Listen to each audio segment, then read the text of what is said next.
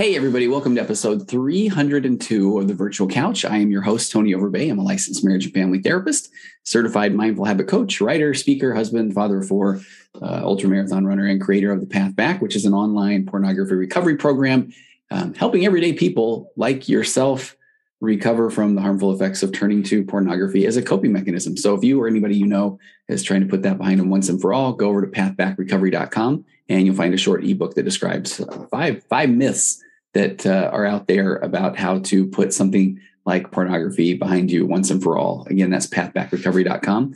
And I really want to get right to today's episode. And I want to tell a little bit of story time.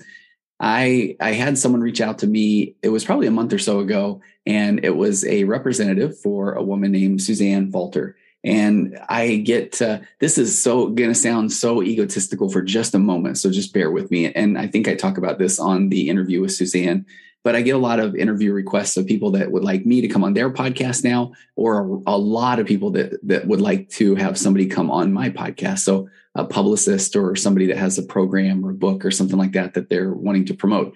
And that is fair. I never anticipated being in a position where I would be asked to go on as many podcasts or that people would actually want to come on to mine.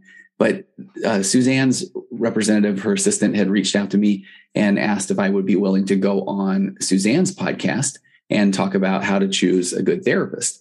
And I read it very quickly and I thought, oh, how adorable. I'll have to go check out her website because so many people let me come onto their podcast to promote mine early on. And maybe that's what's happening here. So I go on her website and it's huge. It's phenomenal. Suzanne runs, I'm going to read a little bit off of her about. She runs a Facebook group for self-care. It's a self-care group for extremely busy women. And that has 56,000 women on her Facebook group that are very active and very engaged in that group. And she is an author of, I think it's 8 books, and just has an amazing story. And her work has been featured on in More and Oprah's magazine, O, the New York Times, Coast to Coast AM, Tiny Buddha, Elephant Journal, Women's Day, the Wall Street Journal, Self, more than 100 radio and TV programs. And so then all of a sudden I look on this and I think, oh my gosh, I don't know if I am worthy of going on Suzanne's podcast. That's what she'd asked me to come on. So I reach out and I say, I would absolutely be honored to come on Suzanne's podcast. And I go on there and we just had energy and it was so much fun. And I immediately said, could you please come on my podcast? And so that's what you're hearing today. My episode, my interview on hers, I think is coming out later this month. So you'll hear us mention this, but please go subscribe to Suzanne's podcast. And I think you'll find that I've binged on quite a few of them in preparation for going on her show and having her on mine. And I'm also interviewing her later this week for my Waking Up to Narcissism podcast, because the more we just got into a rhythm or a flow, I think it was before the interview, we talked quite a while, and she has an amazing story of not only being raised with someone that had some narcissistic traits and tendencies to then being in a relationship at one point, but that is a whole story. So we're going to talk about that this week. So I think if you probably next week on the Waking Up to Narcissism podcast, you'll find her there. The last thing I want to say before we get to this interview, and this was just kind of funny to me, after we had our interview and it went really well, and I just thought, okay, I have a new friend. I mean, that was so much fun. She said, I'm going to send you something. And she sent me this book. If you're looking on video, The Extremely Busy Woman's Guide to Self-Care. And it is really good. You don't have to be an extremely busy woman to need self-care. And we talk about that. I mean, I love talking about my emotional baseline theory and the concept that self-care is not selfish. And Suzanne takes it to an entirely different level. But I was honored. She sent me this. She autographed it. And here's where I just thought it was funny. I always wanted to, one of those bucket list items was to become a published author. And I have an opportunity in front of me now. I've got a couple of books that I need to write that I have an opportunity to write and publishers that are interested. But the book that I wrote, my first book, so I'm holding it up now, He's a Porn Addict. Now what? An expert and a former addict to answer your questions, where I play the role of the expert. And Joshua Shea and I wrote this, and it's been a bestseller for a couple of years in the sexual health and recovery category on Amazon. And I am so proud of this book, but I thought it was really funny because Suzanne has a really cool book about self-care that she can send anyone. And I got it and I felt honored. And I just thought, would that be weird if when I go on a podcast, I say, hey, let me send you a copy of my book. And then it's this one that nobody actually probably wants to put out on their coffee table. He's a porn addict. Now what? An expert and a former addict to answer your questions. So I got to write another book. I think that's what I learned today so that I can send something, because Suzanne sent that. And I was I was glowing when I opened that package and saw this amazing self-care positive book that she had signed, talking about to my new friend. So that's enough of story time. Before we get to the interview, just to keep the lights on, pay the hosting cost, all those sort of things.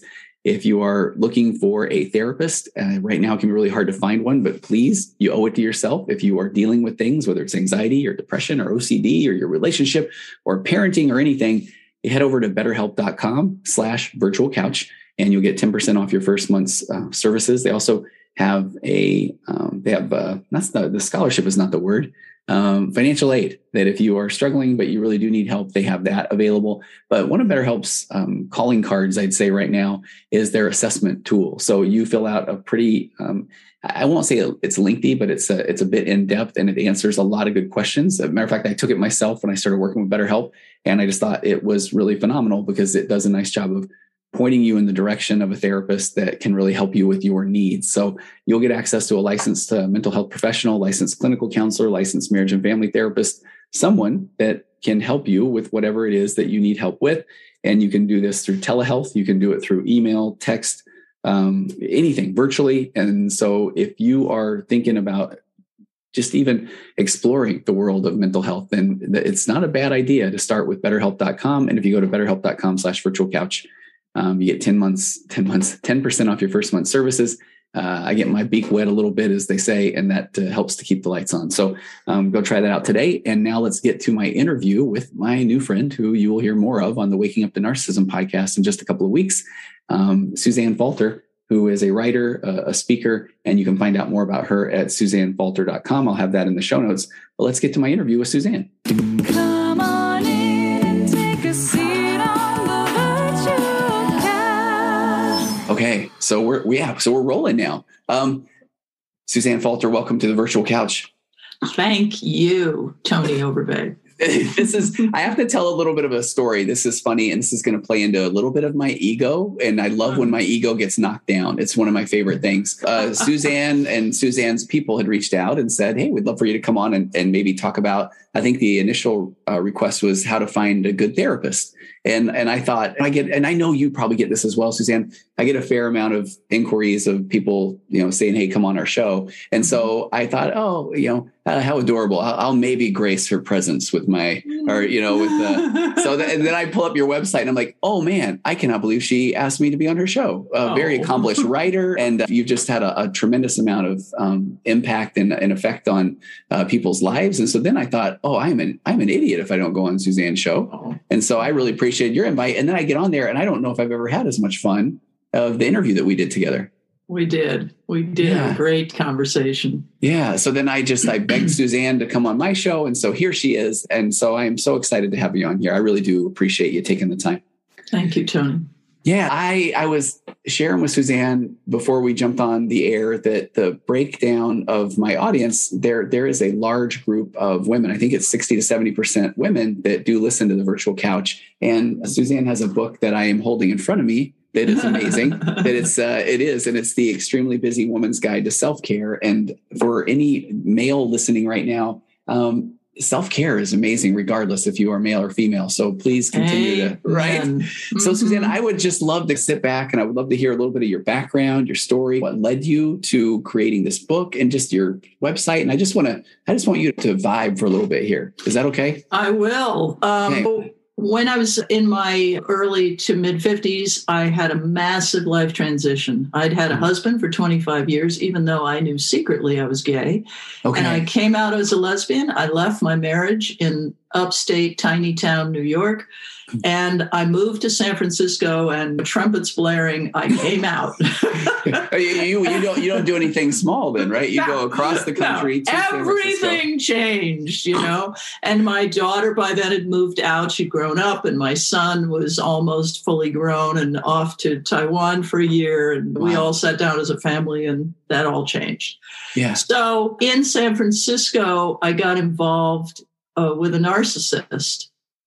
Pretty early on, it was my first committed lesbian love relationship. And it absolutely whipped me around for 14 months. And I didn't know if I was coming or going by the end of it.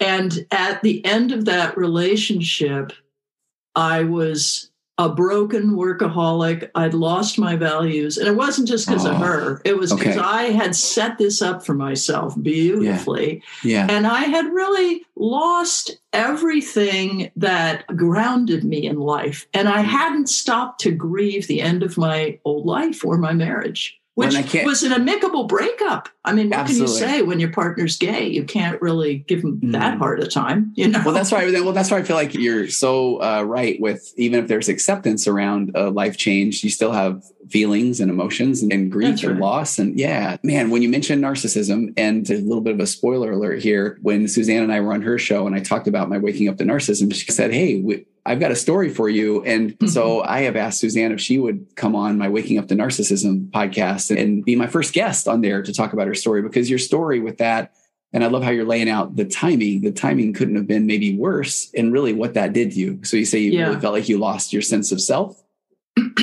Yeah, it was a vulnerable situation from which I emerged in May of 2012. And I began wandering around the Bay Area trying to figure out where to live. I no longer had an apartment at that point.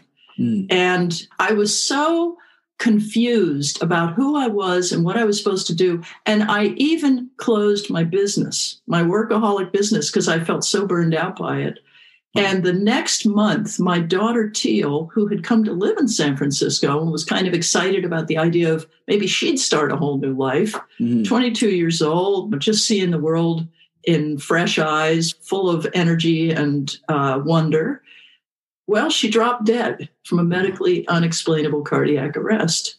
I had dinner with her one night. 2 hours later, I get a call that she's in critical condition in San Francisco General Hospital. And Teal was a world traveler and went all over the world with her little backpack and her little travel guitar. And she was just a woman of the universe and a total free spirit. Wow. And suddenly she had collapsed, and she had epilepsy, but her epilepsy was very well controlled with drugs. And there's a very, very rare condition that can happen to epileptics in which this happens.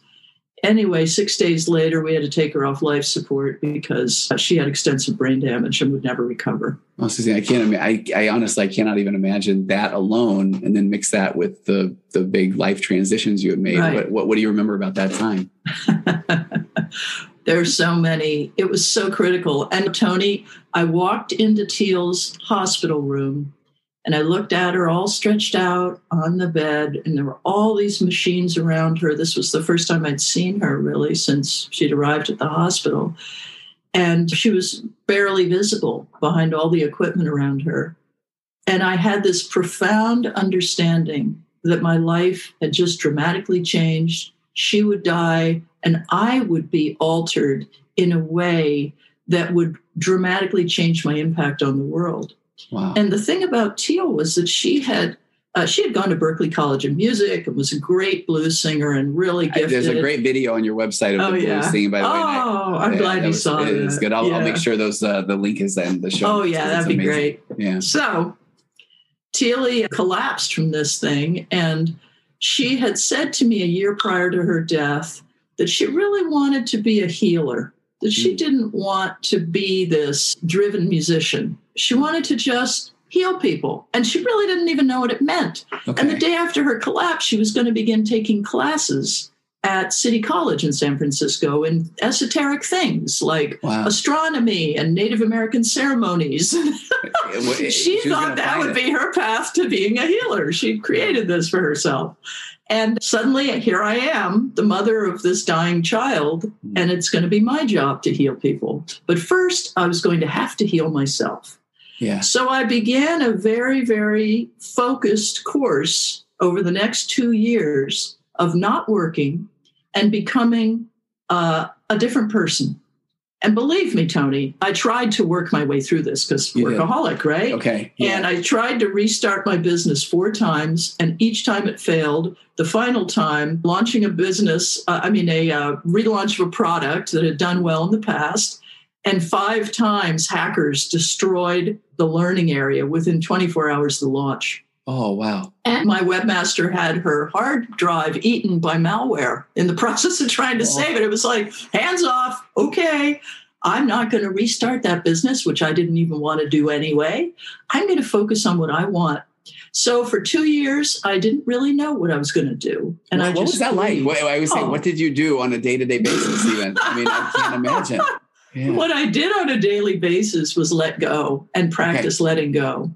Okay. I'm a writer, have been a writer for 40 years, and I spent a lot of time sitting on my bed with a cup of tea and the housemate's cat. I was living in a rented room by then in someone's house, and the housemate's cat under my arm, and just typing essays. I have hundreds of blogs about what I discovered in the process of this journey.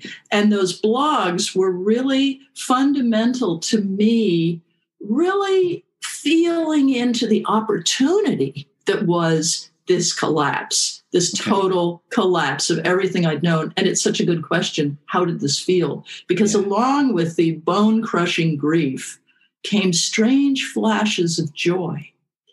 And I really attribute that to the joy of Teal around me in an ascended, sort of transformed form. And that's that healing energy. And I still feel it today.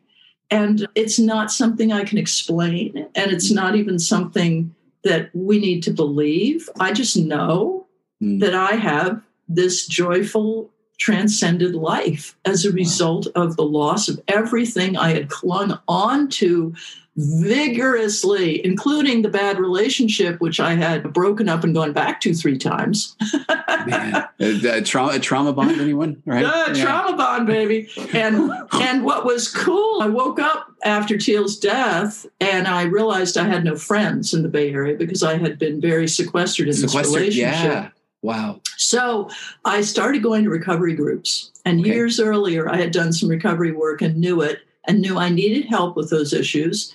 And I knew I could trust the 12-step folks, that was a safe world for me. So I started there and eventually found my way to a grief group for grieving parents. And along the way, as I rebuilt my life, I began to really notice one of the big themes in the recovery work was self-care. And I started noticing, hey, I think I might be getting pretty good at self-care. I'm really noticing a difference as I slowly make my way through this period, that the only thing that really made me feel better was really taking care of myself. So you asked what my days were like. Well, I'd spend a lot of time sitting and noodling around on my blog, and I'd go to the gym and work out, and I'd lie in the sunshine on this lovely old chintz couch in the deck under these big trees. I mean, we're in Northern California, so it's always pretty nice. And I'd drink my superfood smoothies, and I'd journal, and I'd just be.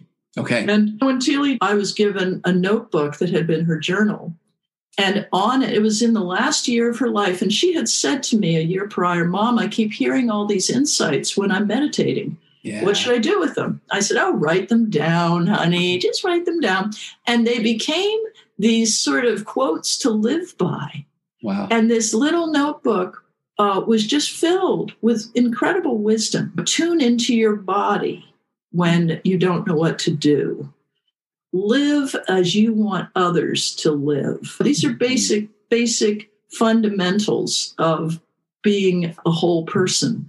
Yeah. And on every single page, Tony, she wrote the phrase, just be. Just be. And she used to say that. And I used to be like, just be what? You got to be something. You can't just be, That was wrong. Can I share with you what I love, too, is I've been talking a lot lately on my show about that we often do try to just think our way out of these thinking problems, and that often it's to do, and then people will say, do what? And I love that you did self-care, you did writing, you did journaling, you did sunshine, you did exercise. Yeah. And you feel like every time, were there times where you didn't want to do those things, but you did them anyway? Okay. There were times when I lay on my bed. This was the other great thing I learned. There were times when I lay on my bed and I just wanted to cry. And I had a very empathic housemate who was also a little bossy. She wouldn't mind me saying so, I'm sure. Yeah. And she would pound on my door and say, you have to let me in. I have to help you. And I'd say, no, please let me cry. Please let me be alone. And one of the big things I learned, which I had really lost track of by then in my life, and especially in the relationship I'd been in, was boundaries. Oh, It was okay. boundaries. I had to relearn boundaries, Tony. I really had to learn how to say no and how to be okay with annoying or disappointing people who were counting on me to say yes, because I'd always been a yes girl.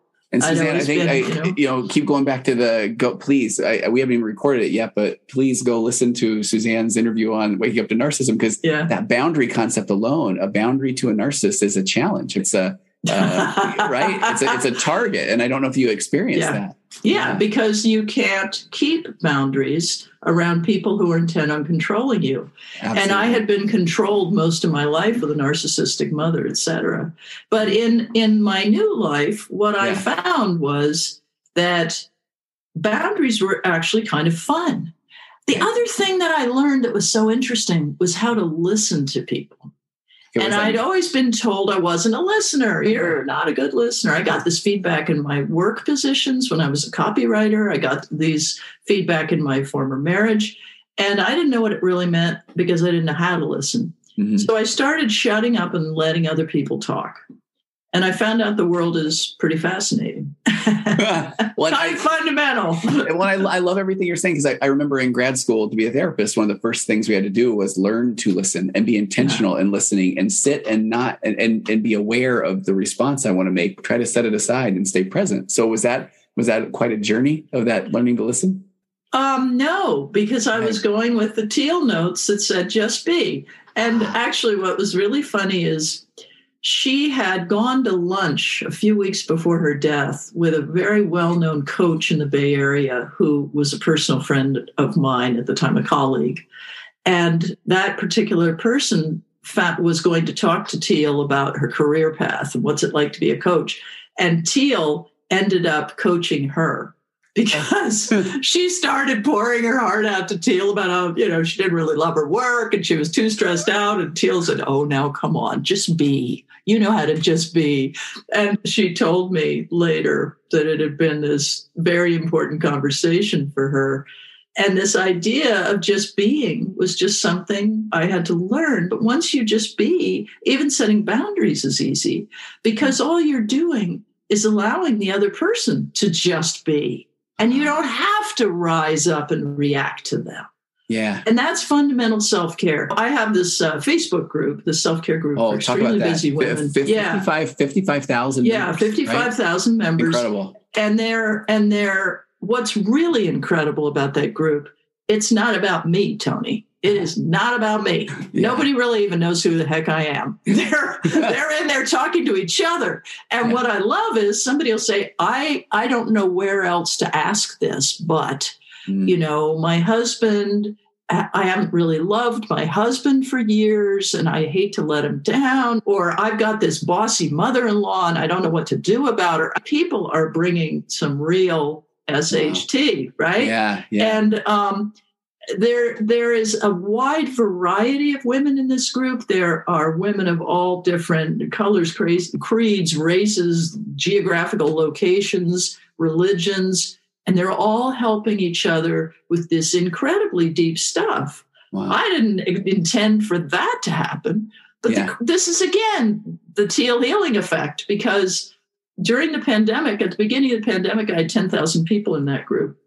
Oh. And I usually would get 30 or 40 requests a day, and it was humming along, and I'd been doing it for a couple of years. And, it was more focused on traditional self-care. Mm. Well, then one morning I wake up and there's 2,700 member requests. And I'm like, wait, do you have to click them all one at a time? Can you... Yes, we did. I had to immediately hire a team of helpers because you could only process about 100 at a time. Yeah. And we were really going through these to make sure there weren't fake profiles, which is an issue on Facebook. Long story short, the next day there were 5,000 and on and on. And in 6 weeks, the group went from 10,000 to more than 50,000.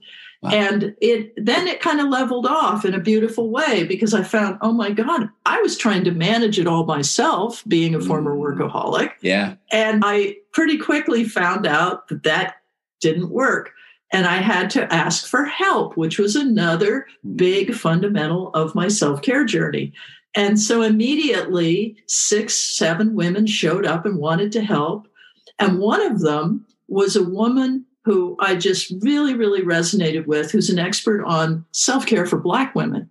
Okay. and Tamala Gordon. And Tamala just became my true partner in this thing because she had had some very successful Facebook groups already. And I'm like, I do not know what I'm doing. She said, you don't know what you're doing. That's really true.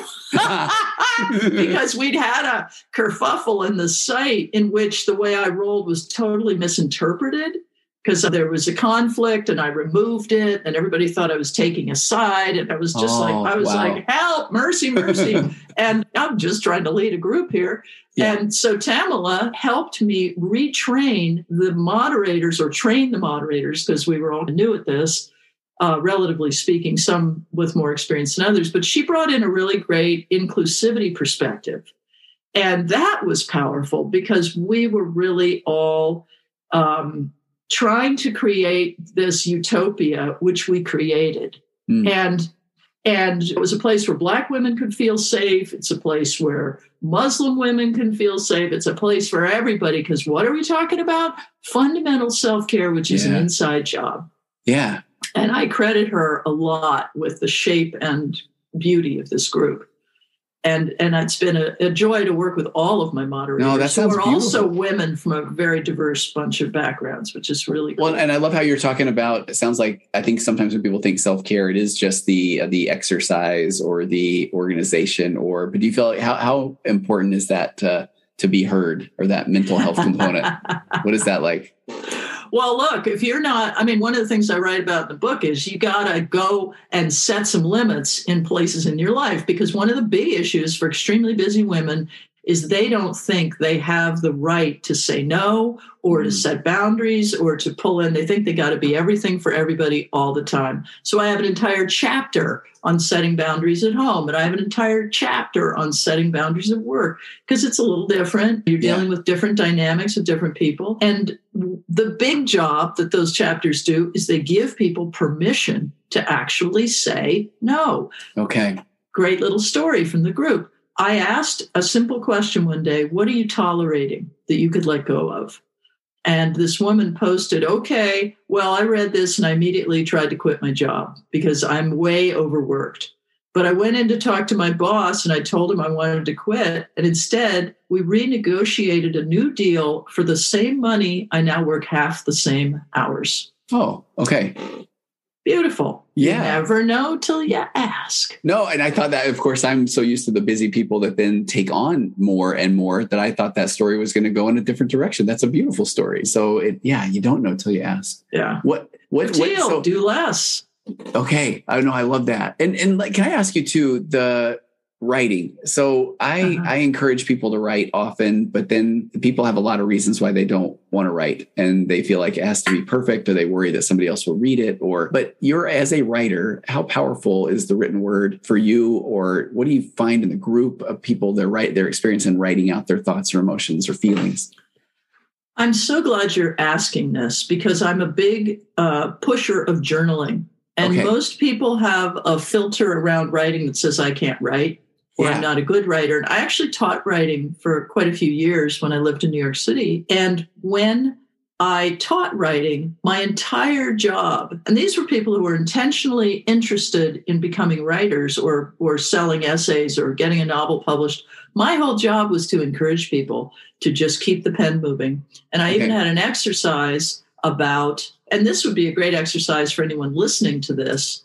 You ask yourself, what do I need right now? And you let your pen move for 7 minutes. It's going to seem like an hour and a half. It's only 7 minutes. You put the timer on your phone and you just move your pen. Even if the whole time you're writing, I have no idea what to write. Okay. And what this does is it loosens the logjam of the to-dos, the stresses, the disbeliefs, the angry self-commentary. And you begin, if you write all that stuff out, you begin to get to the message that's behind all of it, which is love. And it might be self-compassion. It might be love for life. It might be love for an idea. It might be love for someone else. But if you're working with the question, what do I need right now? It becomes focused on love of self-care for yourself.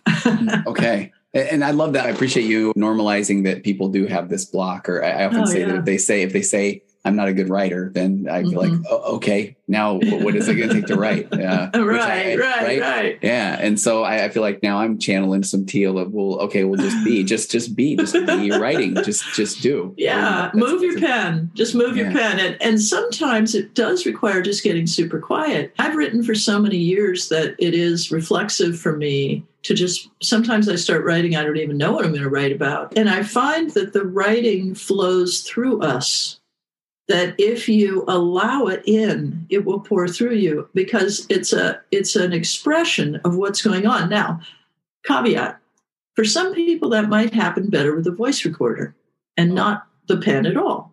Okay. You might put on the voice recorder on your phone and just start talking to it, ideally while you're taking a walk in a nice private place back in nature. There's research that says 20 minutes of walking in nature is the equivalent in stress relief of an hour and a half in a city. You get under some trees and you start to talk into your little voice recorder, you can hear yourself think. And if you've got small children at home or an elder or a high pressure job or whatever you got, this is a no threat way to return to yourself. And the big job of this self-care work I have is about returning to yourself and understanding you and making yourself a priority and letting go of all the fearful and negative and confused voices in your head. I love it. I do. And can I ask you a question that I get asked often when people do? I know maybe it's one of the stories people fuse to when it comes to writing is they say that they worry they will start writing in the negative and then it will be this downward spiral and it will make them feel worse. What do you say to that? Oh, I love that question because here's one of the exercises I have really enjoyed. And I did this a fair amount while I was grieving because, of course, I was extremely angry. I was ready to rip apart my former partner. Because she had treated me so poorly. Yeah. And I went out and bought a great big pad of newsprint from an art supply store and some super fat black markers, 1/4-inch tip, right? Yeah. And I just started scrawling everything I could think of that I wanted to say to this person with violent intensity. Okay. And I got down and dirty with this pad of paper. And then I used up a whole pad of paper and then I got more and did more. And eventually I got to the point where there really wasn't much left. But it was a great self-expression tool. And of course, I ripped up all the paper. Some would even say burn it.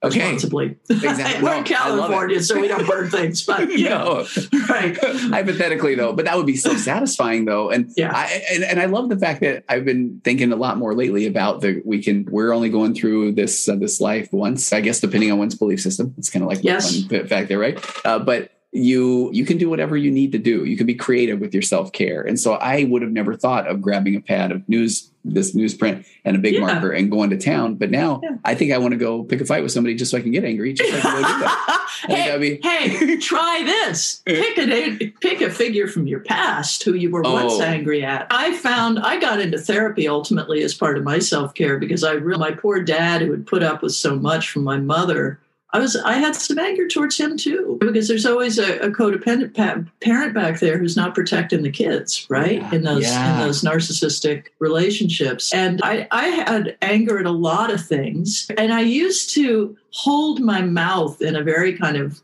my kids used to call it mommy mouth because I'd kind of smirk. And it was tension. It was angry tension in my mouth. And my jaw, and I had been through all this therapy and braces and everything for clenching and grinding. And I was just like this person who had contained way too much unexpressed anger because I was told as a child, you're never allowed to express anger around your mother, ever, under any circumstances, around your abusive mother. So that'll make a girl angry. And boy, the big takeaway from all of this work I did on myself is that I became a much lighter, freer person.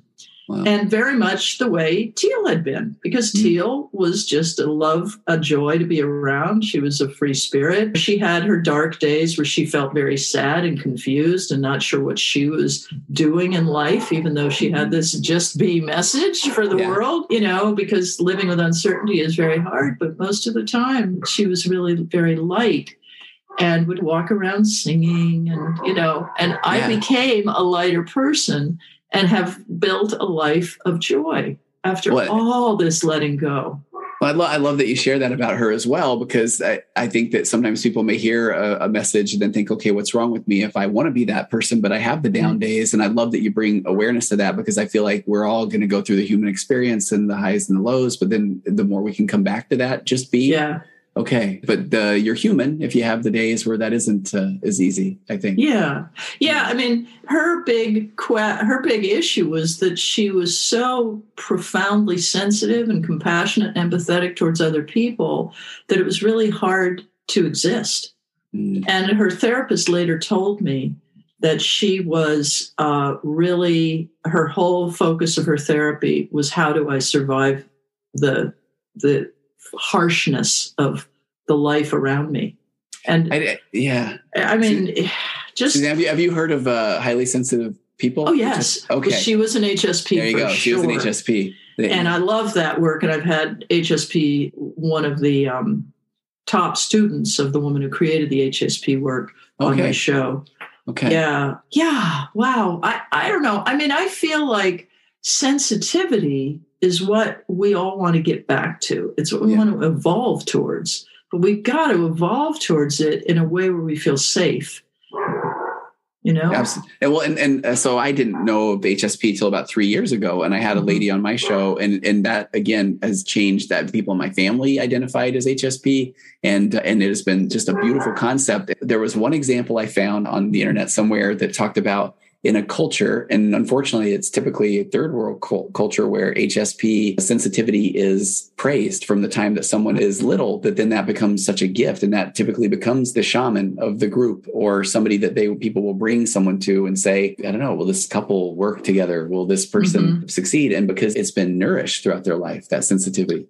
I think so. And I think one of the things Teal used to really manage was meditation. Okay. Because in meditation, she would hear messages, and she also was a big relier on something called the goddess cards. She loved connecting with goddesses. I don't know about those. So this is Teal's actual goddess deck. It's the Goddess Guidance Oracle cards created by Doreen Virtue, available on Amazon. And those goddess cards have different goddesses that represent all these different stages of life: blossoming, inner wisdom, compassion, strength, fierce warrior. It's all these different spaces that women can find themselves in. And even men. I think the goddess work is available to everyone. But she felt, in a particularly esoteric, perhaps, way, or maybe intuitive way, that the goddesses were guiding her and sharing their wisdom in these insights that she would get in her notebook. I'm just getting a little nudge to read. Here's the notebook. Good. Please do. Tattered. Okay. Well, this is one. Tattered. Mind chatter is your personality being bored and spewing out junk. The personality being bored, I have to tell you, I just had a client tell me about a book called Symphony of Personality, or Symphony of Souls, and it talks about it. Yes. Yeah. Okay. And I love that concept. Yeah. Yeah. Let's see. You must look at endings and beginnings as opportunities for freedom. Be open, because they can bring amazing new experiences. So one of the things Teal would do is go work for a while in her job as a waitress, make a bunch of money, go to the airport and buy a ticket to a destination that she saw on the departures board. Really? Yeah. She went all over the world this way. And she would get to an airport. And this started when she was not even 20. Okay. So she'd get to the airport in the other country, and sometimes she'd have to spend a night or two there because she couldn't figure out where she wanted to go or what to do. But she would wander, and she wandered extensively through Europe. She wandered around Southeast Asia. She actually, precursor to this, she finished her senior year of high school early and went to Ghana, and was thinking she'd study Ghanaian music, but actually she got a gig teaching English to small children in a village who, and because Teal was the empath that she was, they taught her Twi, their local language, and were not interested in learning English. So she just went with it. Yeah, this is about self-connection. Yeah. Don't let your mind chatter overtake you. It's a body choice. Do what you want to do, she says. Do what you want to do. Listen to your body. Your body always tells you what to do. Yes. Your body, and we are not trained to listen to our bodies. We're trained to listen to them.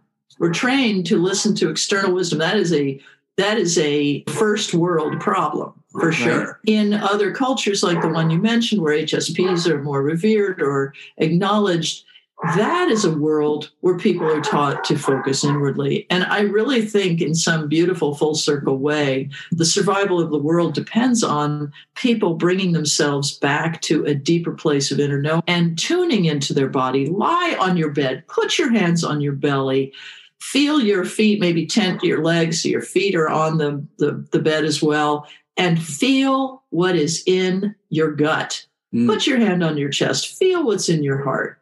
Do this when you think you feel nothing, and you will feel interesting things. Notice if your shoulders are chronically tense, or if you're like me, you've clenched your jaw a lot. Yeah. Notice if your back hurts. Notice what happens and when it happens. Is it happening at work? Is it happening after an argument with your spouse? Is it happening because you're not setting a limit with where is that pain relative to the rest of your life? I'm not saying all medical problems are not medical problems, because they certainly are a lot of the time.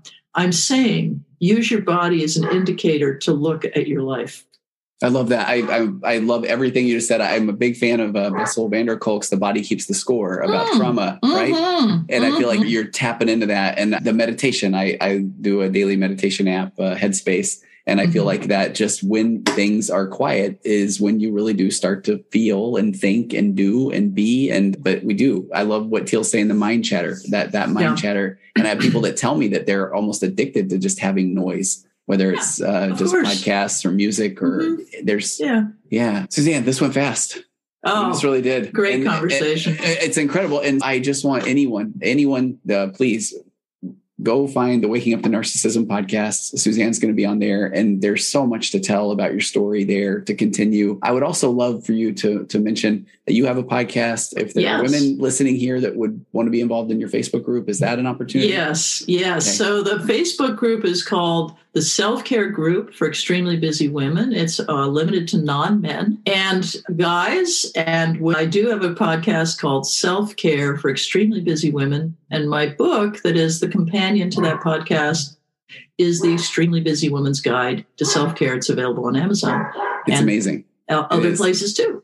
And then I'll be on your podcast soon. That was one of my favorite interviews of all time. And then Suzanne's written a bunch of other books as well. And so, and it's all on my website. Yeah. Okay, good. And we'll put the links there as well. And I don't know, I just have really enjoyed getting to know you, and I appreciate you coming on. And I can't wait we're going to go deep in that Waking Up to Narcissism one. I can't wait. Suzanne's I'm ready. in the hands of a professional here. I'm all for it. in theory, that's right. Okay, Suzanne Falter, thank you so much for joining me today. And thank you, Tony. And I love that I don't just have to say, we'll see you next time on the virtual couch. I will see you in a matter of weeks over on Waking Up to Narcissism. So you will. Thank you so much. Compressed emotions flying past our heads and out the other end. The pressures of the daily grind, it's wonderful. Elastic waist and rubber ghost, I'm floating past the midnight hour. They push aside the things that matter most. It's wonderful. I have to wonder which ghost is mine. He eats my ponder and somehow takes up all my time. The scream of fireflies, they tickle all my fancies. I'm too far.